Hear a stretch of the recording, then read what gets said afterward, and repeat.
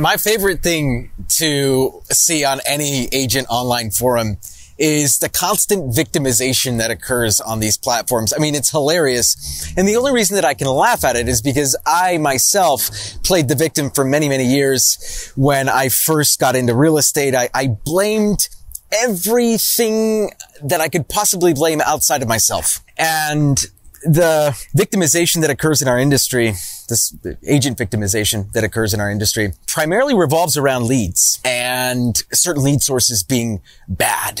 Oh, I don't like Zillow leads. They suck. That seems to be the boogeyman nowadays, by the way. Like it's the new boogeyman. By the way, they don't suck. We're converting at about 4% year to date this year, which by the way is exceptionally good when you do the math on the ROI.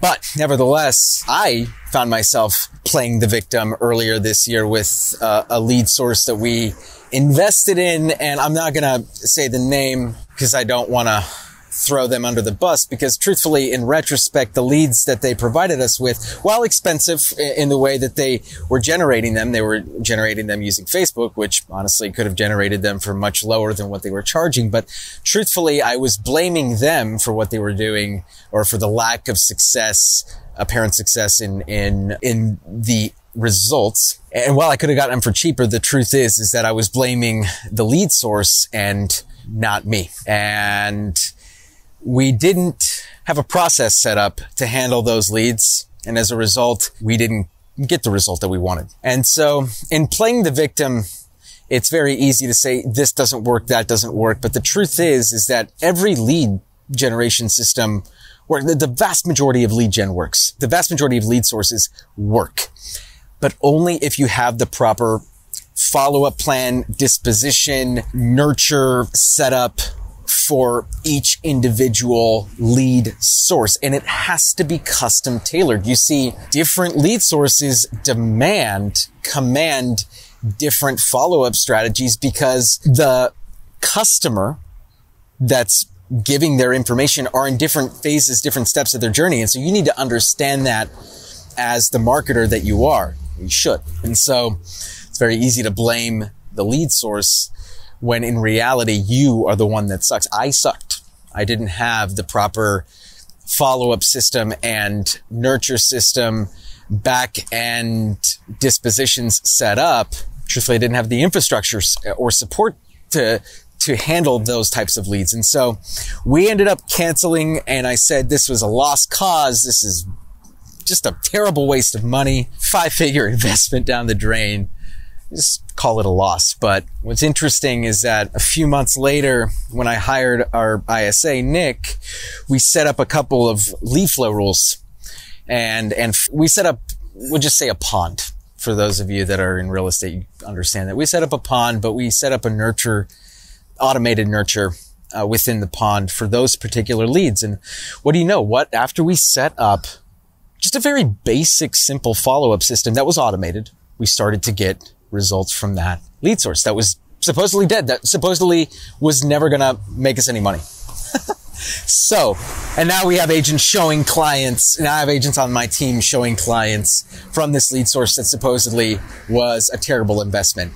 And when that happened, and I obviously just towards the end of the month, I'm looking at all the reporting and everything, and I'm like, oh, wow, like I see the lead metrics now. We're actually going to end up positive ROI on this lead source. Maybe shouldn't have cut that off after all. So what's the moral of this story? The moral of the story is simple.